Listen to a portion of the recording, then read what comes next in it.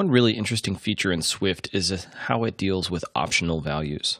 So we've already seen how we can declare variables, and the type of this variable is an int, and it can always be an int. You can never say then x equals nil because that's not an int. And Swift recognizes this and has captured the concept of nil as a compiler feature. So in order for me to be able to store nil under x, we have to specify that as an optional int. That is an int with a question mark followed by following the type. And if we do that, then the initial value of x is going to be nil. And this can represent cases where something doesn't have a value yet, but it will later, and the value is going to be of this given type. So say we're working with a value x, which is an optional integer, and I want to check to see if that value is present, and if so, I want to double it. So I can say if x is not nil, and then I can say y equals var y equals x times 2. Now, if I try this, it doesn't work because x is not an int yet. X is an optional int, and it doesn't know how to do math on optionals. So if we look at this, it says value of optional type int question mark, not unwrapped. Did you mean to use bang or question mark? So the idea here is that in order to get at the underlying value of an optional, you have to unwrap it. And this is, you can use the bang, which is the force unwrap operator.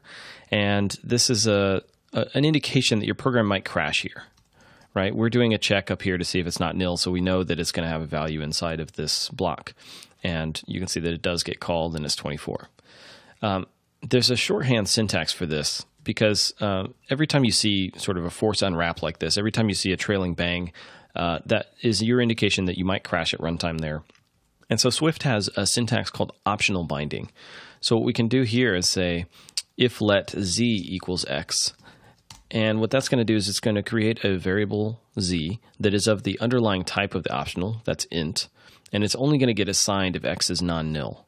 So that's one way of capturing that concept. I can work with z inside of this block as if it were just an int, because we know it's never going to be an optional. So say I have another variable, xx, which is an optional int, and let's just leave it at nil for now. And we also want to say that this is going to be the value of xx times z. So what we can do here, obviously we can't do this, we can't do math because xx is an optional, and it's currently nil, so if I add the force unwrap operator, it's actually going to crash right here. So my program, it would crash at runtime here. You can see the execution was interrupted. And so what I can do here is say if let zz equals xx, and then replace my xx bang with just zz. And now we get this behavior where it passes the first if statement, but it doesn't pass the second if statement, so our line is never called. And if I assign this to a value, you can see that it is called. Now, Swift 2 introduces the ability for you to add these onto the same line like this. So I can get rid of that inner pair of braces, and now I can have both of these on the same line.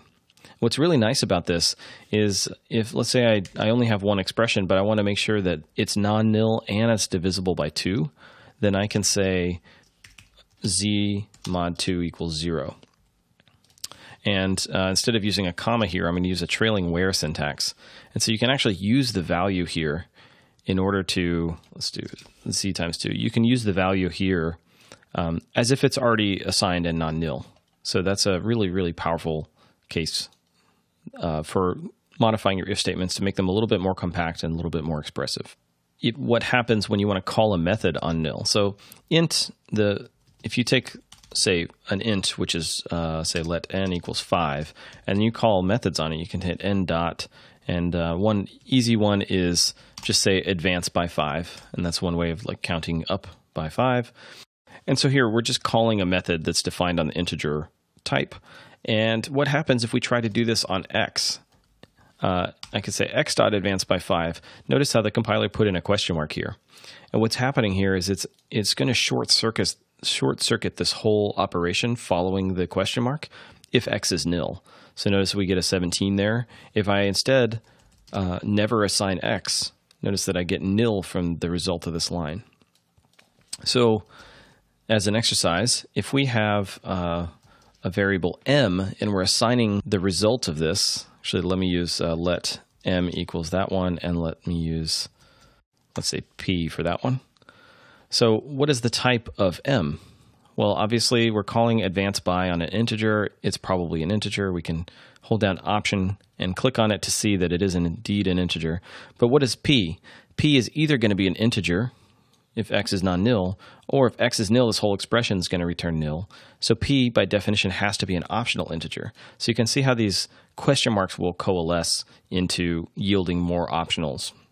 Now, this can make your code a little bit hard to reason about, or rather, a little bit more annoying, where you end up having to say stuff like if let p in order to work with the value if indeed x had a value, in which case p then would be a non-optional int because we're using this optional binding syntax.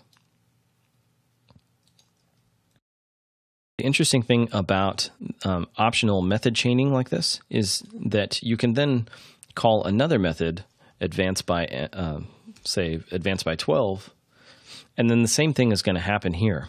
If this thing, let's say this thing could potentially return an optional, then you might have a method here followed by a method there, etc. And if any of the items in the lists are nil, it just short circuits it from there. So if you had, let's say you had some sort of customer and you want to say customer.addresses.first, well, customer might be nil. Let's say addresses might be nil. There might be no items in the addresses array. And let's say we want to just get the zip code or something. This is a way for you to get the zip code from a deep structure if any of the items in there would be nil. So this is actually pretty nice. If you think about this from a traditional language, you would have to do nil checks everywhere inside of if statements in order to figure out if this thing is actually going to give you a value. So in this way, this sort of matches how Objective-C would have worked, where if nil is a no-op, and so there's a little bit of similarity there with optional chaining. But the difference between Swift and Objective-C is if you send a message to nil in Swift, your program is going to crash. And so there's a lot of language features around dealing with optional values and converting them to non-optional values. Now, if indeed you're sure that there's going to be a value there and it happens to be of an optional type, you can use the bang, but you should really avoid this if at all possible. This should be a signal to you that, hey, I could crash at runtime and it's better to use the optional method chaining here in order to more safely call the method. So you can't really escape learning about Swift optionals. This is really just scratching the surface of what to expect when you see them. There's obviously a lot more to talk about, especially when we get to talk about classes and properties and initialization. So for now, we'll leave it at this. Hope you enjoyed this episode, and we'll see you again next time.